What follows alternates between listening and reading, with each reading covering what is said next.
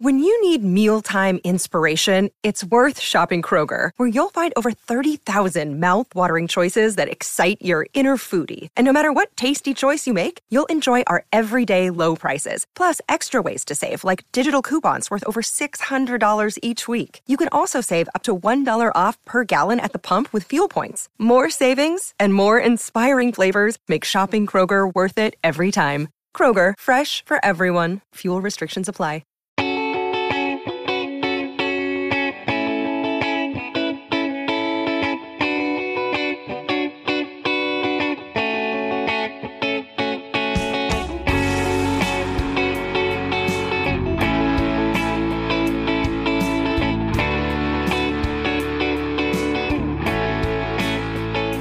Welcome to another episode of Purple Insider. Matthew Collar with you here as always. And coming up a little later on the show, Pro Football Focus's Brad Spielberger. We've got a lot to discuss. Some of you had questions about a potential Kirk Cousins extension. That conversation is popping up again. So Brad Spielberger will address what that might look like if he continues to play the way that he's playing now. Also, Danielle Hunter and his injury and how that might impact his future with the Vikings. So a lot to talk about with Brad Spielberger, the cap expert from Pro Football Focus. But I wanted to start the show with, instead of the final drive that we do where I give 5 2-minute takes, I'm going to do an opening drive because there's a lot to get to here with Vikings, 49ers, and some other things going on in the NFL. So let's talk about that first, and then we'll get to our interview. Okay, just going to jump right into it here.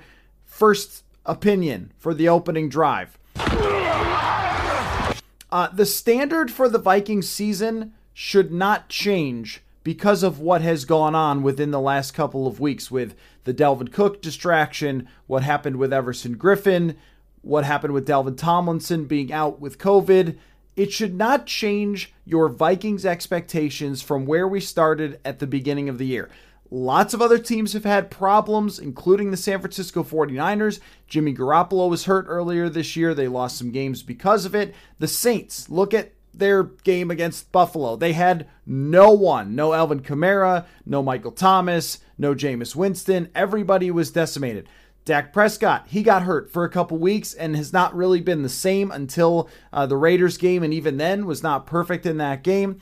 The Green Bay Packers, when the Vikings played them, they were without Jair Alexander, David Bakhtiari, Zadarius Smith. Those are three of the best players in the entire NFL that they did not have.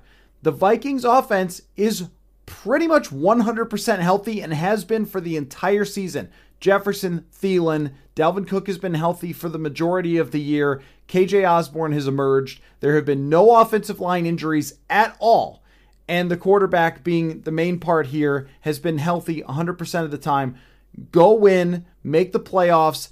That's where the bar was set. It should not change. There should not be any free passes handed out because of adversity that they've gone through. In any NFL season, you have to overcome it. I know that recently it's been a lot, and there have been a lot of heavy things on this team, starting with training camp, with the COVID issue with Cousins and Jeff Gladney being released and so forth, and on down the line. There has been a lot that's happened here, but when you have your offense 100% healthy and you are still a good football team, we should still be saying, make the playoffs, be good in the playoffs, because this team is capable of that with its offense. Okay, Thanksgiving. I'm sure all of you guys watch Thanksgiving football just like me. And here's what I want to say. Refereeing in the NFL is very hard. Very, very, very hard. How do you decide when you're going to call holding, when you're going to call roughing the passer? All of these things are just left up to those guys to look at and decide in the fastest of fast time. If you've ever stood on the sideline for a practice or been close to the football field for an NFL game, you know how crazy fast this league is and how tough that must be to referee it. But there were 28 penalties between Dallas and the Raiders. Come on. The pass interference at the end, I can't figure out exactly why they called it. I know that maybe they should have had a different defensive strategy on that play, so it wasn't man-to-man coverage, but the cornerback just did nothing and the wide receiver on an underthrown pass tries to jump around him. They throw a flag, and it ends up costing Dallas the game. There were holding penalties all over the place. Almost every single play seemed to have a penalty. And this year, they've emphasized the holding penalties more. And I saw Kevin Seifert tweeting out the numbers that the holding calls this year have increased by like 200. Why does the NFL play games with its rules? The taunting is another part of it. I mean, Stefon Diggs caught a touchdown and punted the ball into the stands. That's not taunting. But if he had caught a ball and signaled first down anywhere near a defender, then that would have been taunting. It doesn't make sense. Now, taunting was not a huge deal on Thanksgiving Day, but the holding penalties were all over the place. And I wish we had a clearer understanding so we could even watch it and just know what holding is. And last year, it seemed like the NFL went out of its way to intentionally not call holding, which might have increased the offense a little, maybe trying to get some more entertaining games. I don't know. But every year, we seem to not know what these penalties are, and it is very frustrating to watch. And at one point between Dallas and Vegas, I just wanted to cry. Every play, penalty, penalty, penalty, penalty. You have to figure this out, NFL. It's been a problem for so long. Okay, on our opening drive, next opinion. I do not understand Kyle Shanahan of the San Francisco 49ers. This week, he was candid in an answer about Jimmy Garoppolo. He said, "I think we made it pretty clear that Trey Lance is our future." Why would he answer that question in a week leading up to the team's biggest game? San Francisco's playoff odds are just as different with a win and a loss than the Vikings are. Now, the Vikings are a little better because if the Vikings win this one, their playoff odds go to like 80%, and it's under 50% if they lose. It's more like 60-40 for San Francisco, but that is still a huge jump for San Francisco. If they lose this game against the Vikings, they are now fighting tooth and nail to get one of those final playoff spots with a bunch of other teams at 5-7. And you're going to say in the media that your quarterback is not your future? Especially when Jimmy Garoppolo has been playing extremely well. Now, Jimmy, I'm sure, is aware, and this is not heartbreaking to him, but I just Googled Kyle Shanahan. Every single story that popped up is, he says Jimmy's not the future. He says Jimmy's not the future. I don't understand why Kyle Shanahan would do this. And maybe this is the difference between why Kyle Shanahan is a good coach and not a great coach. I don't know. But I couldn't make quite sense of it. Your quarterback has a 100 quarterback rating, and he's just put up 30 points in back-to-back weeks, and you troll him with, "Hey, buddy, you're not the future. It's Trey Lance." I mean, I don't think you want your head coach creating that kind of distraction during the week. And again, I'm sure that Jimmy Garoppolo is a grown-up, but I think if this was the Vikings, that you would have heard a complete deflection on that question. Hey, can Jimmy Garoppolo play his way into the future? Look, we're focused on the Vikings. I mean, that's why they do these. That's why they say these things. So they don't create any sort of distraction, or you're not getting into the head of your quarterback before he plays a huge game against the Vikings. That was just very odd to me that he would say something like that. Next on the opening drive. We're getting to the point of scoreboard watching. So if you are wondering what to scoreboard watch, the Panthers and Eagles both have very winnable matchups. Carolina is playing Miami, and Philly is taking on the lowly New York Giants. You could even call them woe-begone, the New York Giants. Very sad franchise at this moment. I don't have the Panthers as a team that's going to magically turn it around because of Cam Newton. I think that they are a very flawed team with a head coach and an offensive coordinator that aren't really giving them any extra at all, right? That's maybe the most polite way I can do it. It's the holidays, so I'll just be polite about that with Carolina's coaching staff.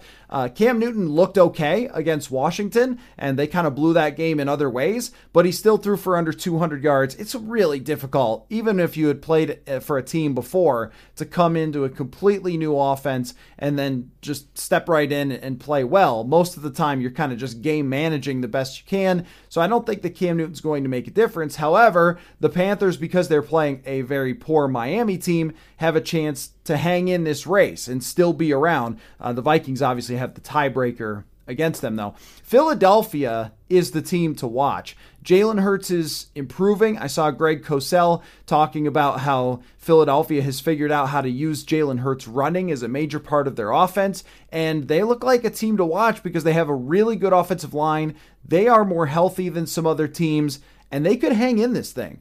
And that's a team that the Vikings are going to be battling tooth and nail with. The Saints, however, are done in this conversation. Trevor Siemian. Now, I don't know what contract negotiations would have been like with Cam Newton for the Saints, but he could have kept their team in this race, I think. Trevor Siemian, unfortunately, without star players, without his right tackle, without his running back, without top wide receiver, sorry, Trevor Siemian's not going to keep you in it. So the Saints are kind of out, and it looks like more or less it's the Vikings, Philly, and San Francisco, the teams that we're going to be watching down the stretch, unless somebody gets crazy hot and surprises us. All right, last one for the opening drive rather than the final drive, and then we'll get to Brad Spielberger from PFF. Since we've been all over the place this week, and I feel like we've been trying to catch our breath here the last couple of days, here's a couple matchups in this football game that I'm really, really interested in. First one, Deebo Samuel against Eric Kendricks and Harrison Smith. The Vikings will not be putting a single cornerback on Deebo Samuel. They will be using Eric Kendricks and Harrison Smith to keep eyes on him at all times because he is one of the most exciting and explosive players in the NFL. He averages 18 yards a catch. He's run for over 100 yards this season, and he leads the league in yards after catch. That means that when he's in the backfield, Eric Kendricks and Harrison Smith are going to have to be aware of him, that they can use him in many different ways. And when he's matched up one-on-one with the Vikings corner, will it be Patrick Peterson following him around? Will it be Rashad Breeland that they try to match him up against? Will they use him in the slot against Mackenzie Alexander, who's had kind of a tough season? Deebo Samuel just kind of versus everybody, but Kendricks and Harrison Smith, I think, are going to be very much responsible for keeping eyes on him. Nick Bosa against whom is a good question. Christian Darrisaw or Brian O'Neill. Now, if you look at Nick Bosa's usage this year, he's split where he's lined up, but usually if it's on the left side or the right side to start the game, that's where he stays. So is San Francisco going to use him to rush over the rookie, Christian Darrisaw, or will they use him to rush over his more natural right side of the offense over Brian O'Neill? Either way, Nick Bosa, one of the most dangerous players in the NFL. The Vikings have managed against some pass rushers this year, but the guy who they faced that was on his level went against Rashad Hill earlier this year. That was Myles Garrett, and Myles Garrett blew up the Vikings' entire offensive game plan. Nick Bosa versus the Vikings offensive line is one to watch. All right, last one, Kirk Cousins versus the 49ers possession offense. What I mean is, how many times will Kirk Cousins actually touch this football? And how many opportunities will the Vikings offense get? And this is a reason to be extra aggressive. When it's 3rd down and 10, you have to throw 11 yards down the field at least.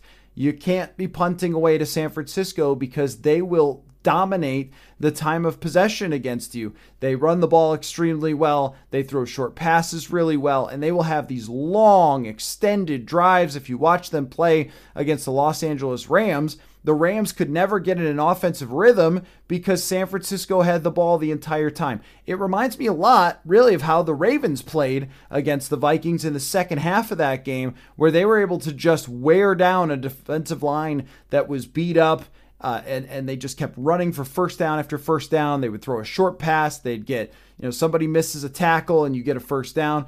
And I think, didn't they have like a 10-minute drive mixed in there, Baltimore? You could see that type of thing for San Francisco. And what that means is that the defense kind of has to hang on for dear life, but it really means your offense might only get a few shots. And so as we talk about the aggressiveness, the downfield passing, when I think of aggressiveness, part of it for me is when you get to 3rd down and long, do you go past the sticks? It's something the Vikings have not done very often this year, and they need to do in this game. You need to convert these 3rd downs, and you need to be aggressive because you can't really play this sort of old school type of game against San Francisco where you're trying to get field position and everything else, because even if you pin them back with a punt, they're going to take it all the way down the field slowly. And that's a strategy that I think can work against the beat-up Vikings defensive line. So that will be very interesting to see how many opportunities Cousins gets with the football and how aggressive he is and whether he could take advantage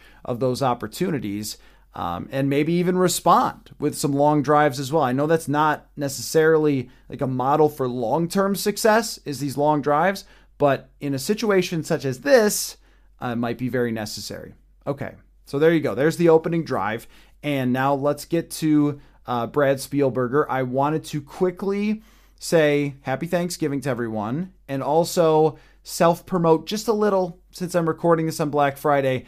If you have not read my book, Making of a Miracle, the stories behind the Vikings' improbable 2017 season, I tweeted out the link. It's on Amazon. You could go find it.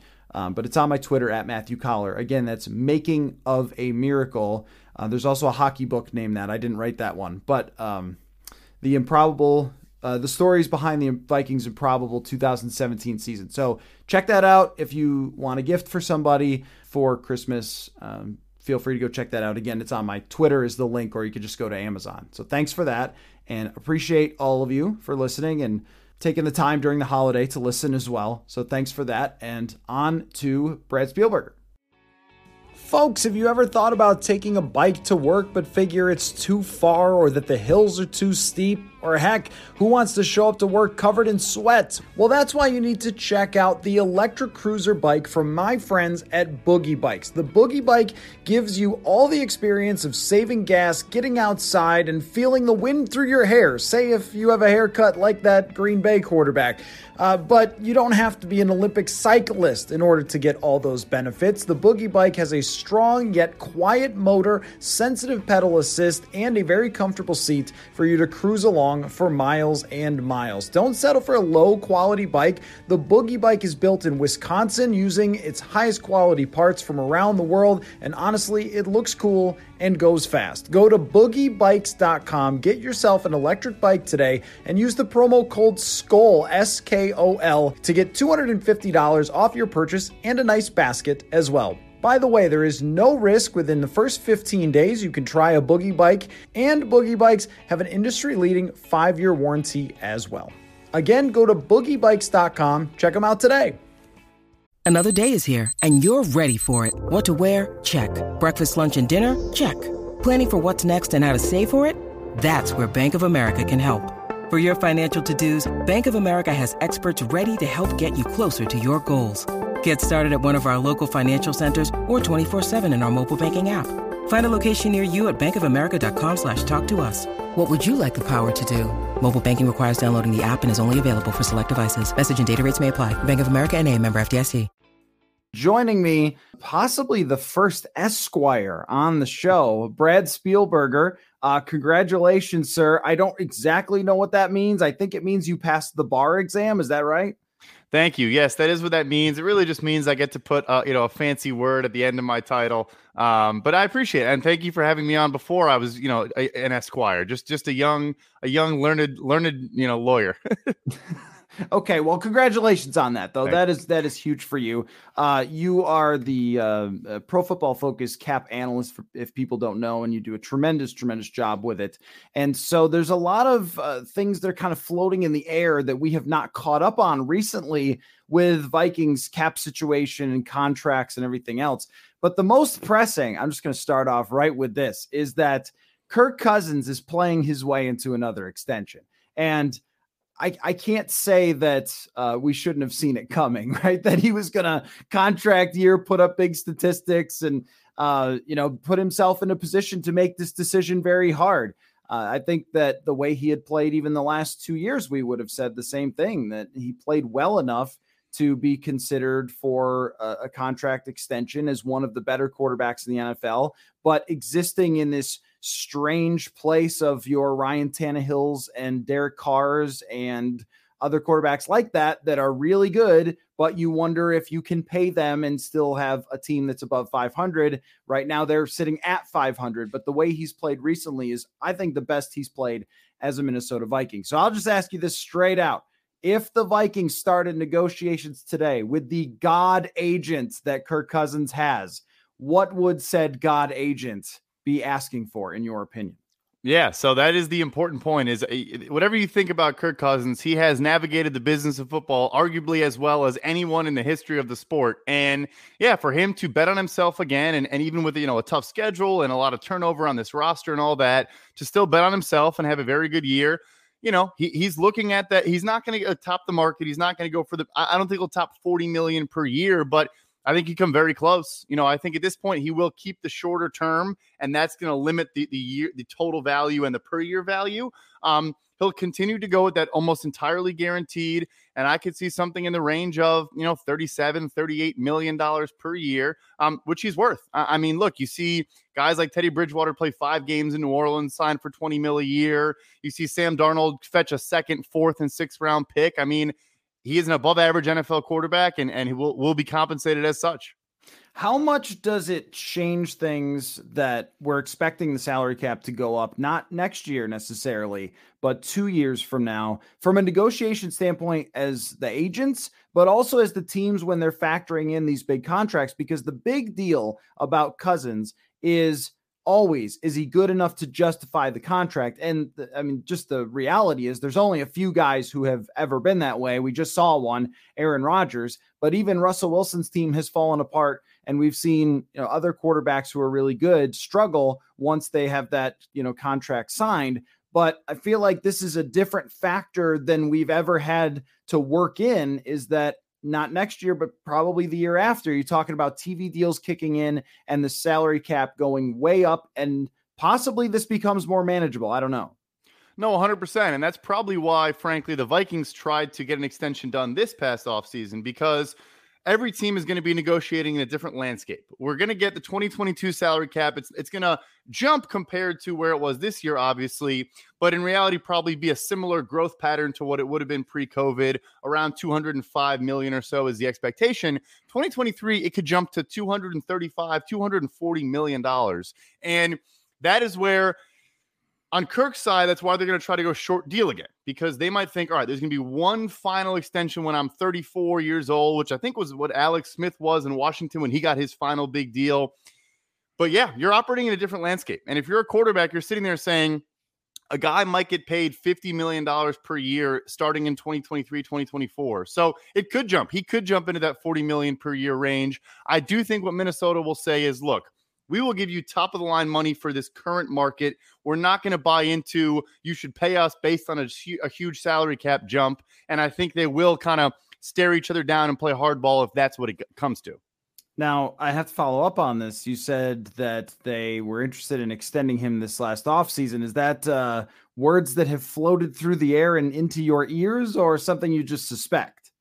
I remember there were quotes about Kirk saying he was not interested in talking extension and he just wanted to play, which led me to believe that it was probably offered or some conversations were had. Yeah, sorry, I'm not breaking any big news on. Okay, on I just had to check, because I was kind of under the impression, based on the fact that they drafted a developmental quarterback who, yikes, but they did make that move with the thought on draft night that he could develop and possibly be their next quarterback. And of course they said, no, he's just a backup and everything else, but look how mobile he is. Am I right? So there were lots of kind of subtle little jabs at Kirk in that situation. I think that from an ownership perspective, they are tired of paying a lot of money for not getting a lot of wins. I mean, this is the QB wins thing. We talk about this all the time, and how, like, statistically analyzing a quarterback is different from an ownership looking at how much they paid versus what they got out of it. And I don't know if, when the cap goes up, this formula entirely changes. But when you look at the landscape of this Vikings roster, it feels like, wow, you've got Justin Jefferson and you can do anything. KG could say anything is possible and the sky's the limit. But really, when you look at the defensive side of this, they have not been good this year. And it's hard when you look at the contracts they signed to imagine that they suddenly flip this switch if they still have a large contract with Kirk Cousins, because they're going to have to do the same thing. It's not like there's a bunch of up and coming players who are next man up. They're going to have to sign a bunch of guys again because everyone's on a 1-year contract. 100%. And Mike Zimmer is never going to have a bad defense because they were unwilling to spend resources on said defense. I would say, I think the Kellen Mond thing is probably geared towards a thought like this, where if you're going to spend big on quarterback, and I think Jalen Hurts is obviously your ideal outcome of this scenario, but you basically get a cheap backup. And they might know, look, Kellen Mond is not a starting caliber quarterback in this league. We don't even think he is, but he's very talented, very gifted athletically. And if he figures some things out, he could be a high-end backup on a super cheap deal. And, like I said, and the ideal outcome is Jalen Hurts, where he looks like a serviceable quarterback. He's probably never going to be a top 10 guy, but a guy you can win with, right? So at the worst-case scenario, you save money there, which, you shouldn't underrate. I mean, Kevin Stefanski's paying Case Keenum about $6 million a year. Like, it's not a cheap position in every team. So that is going to be the challenge, though. I mean, Patrick Peterson, obviously on the way out, like all the guys they spent on, Bashaud Breeland, all these guys are probably not going to be there again. So you once again have to spend it. And Danielle Hunter, of course, who we'll get to, is a difficult decision as well. So it is going to be tough because this defense needs to at least be above average for all this to work. And yes, that sounds like protecting Kirk, but frankly, that's the case for a lot of quarterbacks. But end of the day, Mike, like we said, Mike Zimmer is going to make sure this defense is as good as it can be. At least, he's going to spend to try. Okay, let me ask you, because I want to circle back on that, but then this just popped into my head that we've had this debate kind of ongoing about whether other teams would be interested in trading for Kirk Cousins at the end of the year. And this is only a scenario in which they go 7-10, the wheels come off. Like, I don't see this happening, but it's still remains possible that they could go 8-9, 7-10, miss the playoffs. And then we look up and go, well, another good year of a good PFF graded good stats, but your team could not get where you wanted to go. Then maybe they consider this other direction. What would be your sense about what a trade would look like and whether other teams would be interested in taking Cousins? Because I have been strongly in the camp that there would be 5-6 teams that line up to give you a bunch of draft picks. I mean, Deshaun Watson's better than Kirk Cousins, but people are offering 3 firsts for a guy who's under investigation from the FBI. Like, Wentz is winning games right now for Indianapolis, but look what he did last year. And teams are just like, give him to me. He did something one time. I don't know. Tell me what you think of that. No, I completely agree with you. And I know every fan listening is probably going to be like, all right, make this trade as soon as possible. But I think, look, the Pittsburgh Steelers, the New Orleans Saints will offer a first-round pick for Kirk Cousins after the season 110%. I'm confident in saying that. And there probably are some other teams that would also, kind of sniff around and see what's available. But and arguably, if you look at this Steelers team, if they had Kirk Cousins this year, they're probably one of the better teams in football. And I know it's crazy to say that, but Big Ben is awful. And they are a great team still. They're also young and getting better at a lot of spots. And they actually have some money they can spend next year. It's kind of, this was their tough year. So, yeah, I think there would be several offers on the table. What will be interesting to see is, will Russell Wilson, will Aaron Rodgers kind of take up those spots? But you mentioned Carson Wentz. Sam Darnold still got traded for. Teddy Bridgewater got traded for the 10th time. Like, teams are not patient. They want to make these moves. Hey, even Carolina. If Carolina doesn't win the Deshaun Watson sweepstakes, they might trade for Kirk Cousins. There are definitely teams that will explore it, and I think a first-round pick at minimum will be offered. I mean, this is such a hard spot for the Vikings because if you go 4 years and make the playoffs one time, then you can't look at this and say this model works for us. You just can't. Like, there's no objective way to say that. At the same time, you're like, man, if they trade him to Pittsburgh, he's going to go to the freaking Super Bowl. They are a great defense, and they're the one team that seems to maintain that year after year because they have a great coach and they have receivers to give them. They have a great young running back to give them. They can restock the offensive line through the draft. I mean, they are in a great position. And the same thing, if you give them to Sean Payton, you're like, wait a minute, you don't want to do that because then he's facing you in the playoffs and beating you or something. So I think this is a really tricky situation to be in because even if they finish the season strongly, you're probably still looking at something like 9-8, which overall is pretty underwhelming, but the quarterback will have played really well. So I think it's one of the most difficult decisions in all of sports. So let me ask you this question to circle back on what we were talking about before, signing Patrick Peterson, signing Delvin Tomlinson, who has not been really an impact player for them, signing Bashaud Breeland, up and down there, but not great. These 1-year contracts for guys. Sheldon Richardson was noticed for the first time the other day against the Packers, and we're in week 11. should we look at this approach? And they still are 20th, I think, in defensive EPA as we sit right now. Should we look at this approach that they took last offseason and say, probably should have put that into a guard or two? It probably should have put that into restocking the offensive line because you still have weaknesses there, as opposed to let's spread out 7 different, small contracts on the defensive side, which I was kind of for. I mean, I thought, look, I wasn't for necessarily Peterson and spending that much on one guy, but hey, sign a bunch of guys at the last minute while they're kind of hanging around. That's when you get good deals, and try to just patch this thing together because you're in a position to compete. But with hindsight, should we look at that and say, maybe that approach wasn't really wise? This might surprise you. I honestly think I would still be okay with it. Mm-hmm. I think what you're doing really is you're betting on variance. And I think teams, especially the Minnesota Vikings, understand this. I mean, look at like if they signed Casey Hayward instead of Patrick Peterson, we could be sitting here talking about how it was genius. And they got this cheap corner who had been good for a long time, but kind of, stumbled last year. And then they get him and he has a great season. Same with Bashaud Breeland. The Tomlinson move is just redundant with Michael Pierce, and I don't think you can defend that. But yeah, I think they took a gamble, and it can go either way. And I think the reason why I would still defend it is because they also could have gone out and given like Ronald Darby 3 years, $30 million like Denver did, or done some other moves that would impact them beyond 2021. Whereas now, yes, like you said, they have to sign they still have to make a bunch of decisions and do a bunch of things, but they're not strapped to these guys that were not good or hurt or old or whatever the case may be. So I'll actually say I'm fine with it. And the defense has underperformed. There's no doubt about that. But as you know all too well, I mean, some of these close games, they could be 10-0, they could be 0-10. So it's hard for me to go back revisionist and say they should have spent the money differently. It seems like they knew Ezra Cleveland was a guard for life, so they kind of felt fine there and stuff like that.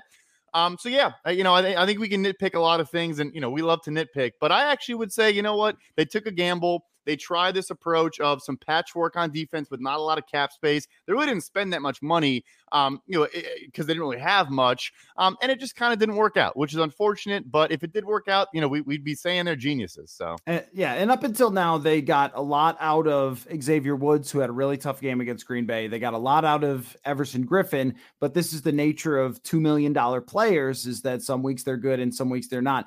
I agree with you. I think that there is the hindsight, this one didn't work, that one didn't work. I kind of anticipated that half of them would work and half of them wouldn't. Just didn't know which ones were going to be good and which ones weren't. I would have thought that Sheldon Richardson would have been way better. I think I gave that signing A+, just phenomenal job, and it hasn't worked out. But I think that approach was right, because without doing it, the defense is an atrocity. There's just nothing there. And that kind of speaks to the drafting in a lot of ways, that they have not drafted and developed players who are ready to step in and take these jobs. And so you had to do that. The only thing I would say was a first guess kind of question was, when you move a 6th round tackle who's never played before to guard, he's probably going to commit a lot of holding penalties. That was a really tough one to see. And to bring in 0 veterans outside of Mason Cole, who could play that position, I think that was a mistake, and maybe some money that they spent on a nose guard that could have been spent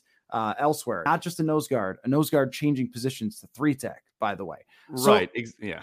Anyway, they love doing that. Let's get to Danielle Hunter, though. Speaking of hard decisions, I think this one's really tough. You're talking about a guy who's barely played football now for 2 years, but when he was playing football, he was unbelievable. Again, he was one of the best defensive players in the league, and he has kind of a bad luck thing. How does that impact their future? Like, where does that contract stand as of right now? And how does it impact how they're going to negotiate it going forward?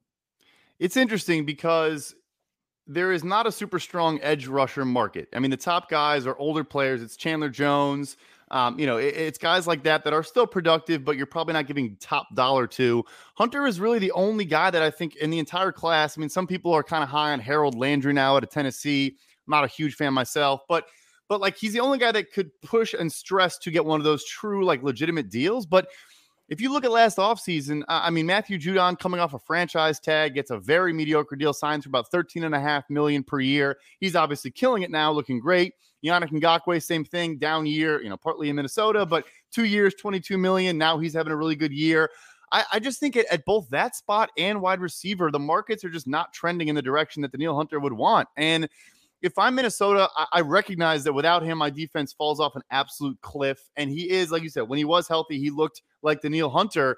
But I don't know if I have the 20 million plus per year conversation with him. And I know that for his perspective, he would say, why wouldn't I have that conversation? I'm still young. I'm still good.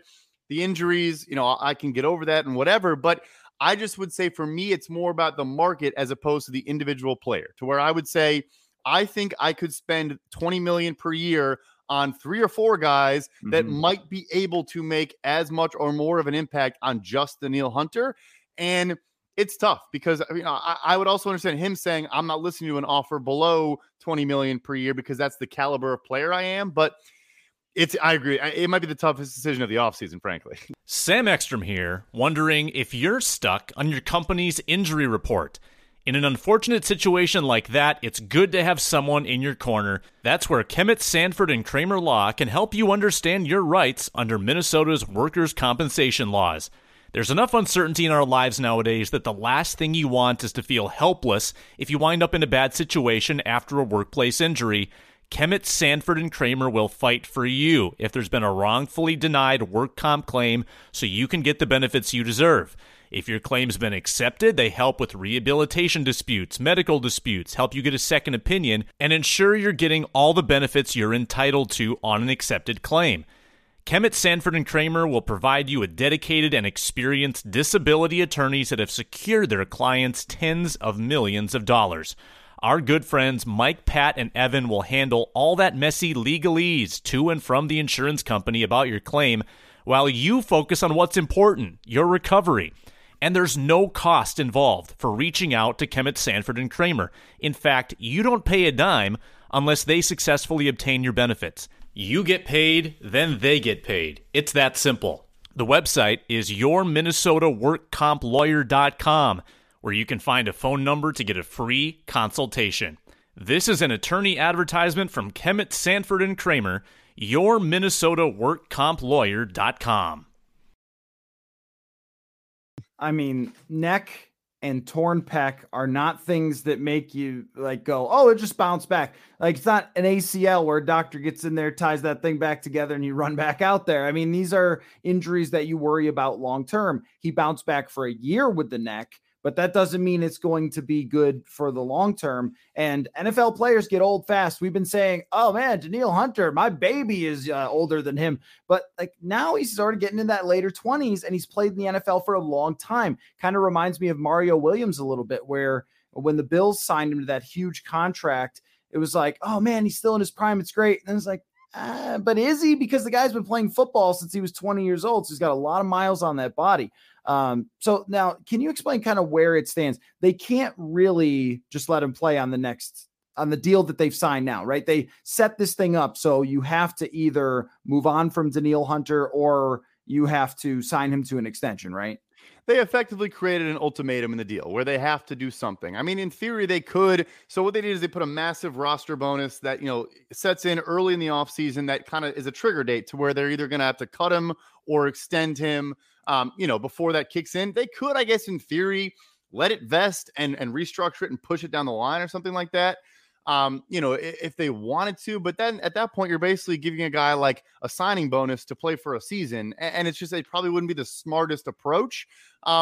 But yeah, so it effectively is an ultimatum. The injury probably does change things to where maybe you could convince him to not take a 1-year flyer, but just to do something differently that again leaves the door open for, hey, prove to us that you can be healthy and good for a full season. And then we still think you're young enough that we can give you the 4-year, $85 million deal that you want. It's tough though. It's really tough. I mean, from his perspective, he's at a point where he needs that big payday, right? Like, as you said, your career hits you fast and you get those Mario Williams deal. You get, even the Ndamukong Suh, you got to get those deals because you don't know when the wheels are going to fall off. So, for Suh, they didn't. But yeah, so it's a fascinating situation. And I would probably lean towards they get something done, but if Hunter is more realistic about where the market is at, and he might not be. Yeah, I mean, I think that in a way he has a case to not be because he's been realistic so much with them that I think a lot of people look at these contracts he signed, even this last one, and go like, dude, man, what is your agent like? Okay. Why is this not getting you more money? Like it has the top pass rushers. And I think at some point you hear that noise and get frustrated by being underpaid and then put your foot down. We thought it was going to be this last offseason, but he was maybe not in a position having just come back from that injury. This one, I think he could say, look, I came back from the last one, sacked the hell out of them quarterbacks. So, but the Vikings, what do you make of this? They have to be the most loyal team there is. I mean, like everybody who wears purple, you're wearing green right now as we talk. If you're wearing purple, Rick Spielman would have showed up at your house and offered you a 5-year contract. I mean, everybody gets a deal from the Vikings who plays even decently that's drafted by them, and they pay top of market. Harrison Smith has not had a great year, pay top of market for whatever reason. I'm not sure because no one was competing against them. Brian O'Neill, worth it, but top of market. That makes me think they'll do this because they always do this. So I'm glad you brought up Harrison Smith because now that I think about it, yeah, I mean, if you're Danielle Hunter and you sit there and see Harrison Smith get top safety money entering his age 32 season, you're not taking a discount in any way, shape, or form. So I go back, you delete everything I just said the last couple of minutes because if you see that, you say, okay, my floor is $16 million per year, which we're used to edge rusher that not being that big of a number, but it kind of is. This past offseason, Bud Dupree, Leonard Floyd were the top of the market at 16.5 and 16. So if he goes for, he wants 18 as a floor, it's still barely above Harrison Smith. I think the thing there is, which could work in Minnesota's favor, is they've shown they like to, and I'll go into a little bit of a theory here that kind of might be me just rationalizing Rick Spielman because I'm a fan, but they let the market play out. They let everyone else pay their guy in that offseason, and then they pay their guy, right? Mm-hmm. So, Dalvin Cook was the last of all those running backs to get signed. He did get the most by a tiny bit, but, he was the last guy. Then with Harrison Smith, you let all the safeties play out. You let Jamal Adams get his money. Then Harrison Smith comes in. Brian O'Neill particularly was a perfect example where every right tackle, Ramczyk, Moton, Braden Smith, and then Brian, and he got the most. And most people would tell you he's probably the worst of those guys. Still a very good player, but not as good as those other guys. And so how it could work in their favor is they could say, look, Danielle, sit back, let all the edge rushers sign for their money. And like I said, I do not think it's a strong market. He might see Chandler Jones get like a 2-year, $30 million deal. He might see, Harold Landry get the Trey Hendrickson deal, 4 years, $60 million, something like that. All those deals may come in and they'll say, look, if you still want $22 million per year, no one's giving you that. And they're showing you that. The market has told you that. The trouble is the trigger date. The trouble is the ultimatum they've set. Right. But that actually could work in their favor. And I'll say my quick theory, just because I want to say it. I think it could be smart where they've dealt with some players that have gotten a little bit upset about their contracts after they sign it, namely Danielle Hunter and Stephon Diggs. Yeah. If you let your guy be the highest paid in that offseason, knowing the market's going to take off afterwards anyway, it might actually be pretty smart because if Brian O'Neill, let's say he makes an all-pro next year, he tries to come back to the table and wants re-up. They say, Brian, we gave you the biggest deal of the entire offseason at right tackle. Get out of here. And I think there's weight to that and credit to that. Yeah, no, that's a good point. This one, just the injury factor is so difficult for all of this. If we were not talking about an injury and Danielle Hunter was just himself right now and had 12 sacks, it would be the most obvious thing. Just, okay, they'll sign him, but here's how they're going to do it. Instead, it's, do you want to do this when he might never be the same? He might never play an entire season again.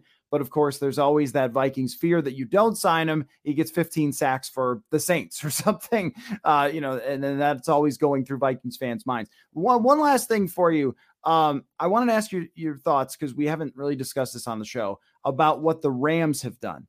I have not been a believer in the Rams really from day one of trading a lot to get Matt Stafford, who's sort of Staffording the last couple of weeks. And then you go all in, you get Odell Beckham, you're trading for Von Miller, like older players trying to tack on these guys. I mean, it worked for the San Francisco 49ers with Charles Haley and stuff. This is maybe even before your time. Back in the day, like just the Cowboys and the 49ers, it was like an arms race of let's grab every player. The Packers got into this too, where it's like Andre Rison and whatever, Reggie White, like older guys. I don't think that this works for them. And now losing Robert Woods, he was so integral to what they're doing. This is why you don't do it. is because something could just go wrong for you and then it's over and all your draft picks are gone. And I feel like that's the risk they took, and already it kind of hit them in the face. And Odell Beckham is not Robert Woods, by the way.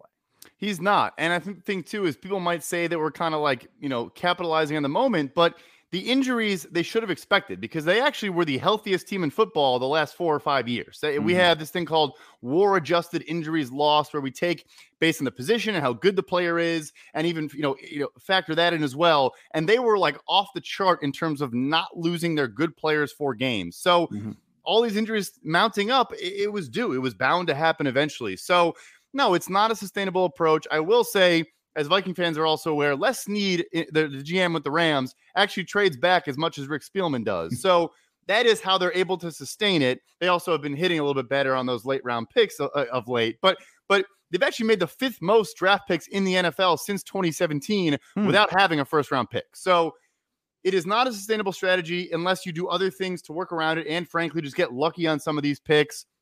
They've done well with compensatory picks and all those things as well. But no, like you said, look, here's my thing. I'm never going to say it's like Super Bowl or bust is an unfair thing to say on anyone. But they even tweeted from their own account that they're all in, and the Rounders clip, the guy dropping the chips, he lost the hand. So I guess they didn't know that. But they didn't watch the movie. But yeah, I mean, like if they don't win the Super Bowl the next 2 seasons, I mean, Aaron Donald will be done after the next 2 seasons. He's going to be 33 years old, I think. I mean, Stafford, what are you going to make Stafford one of the highest paid quarterbacks in football and then try to build around that? It's tough, man. It's tough.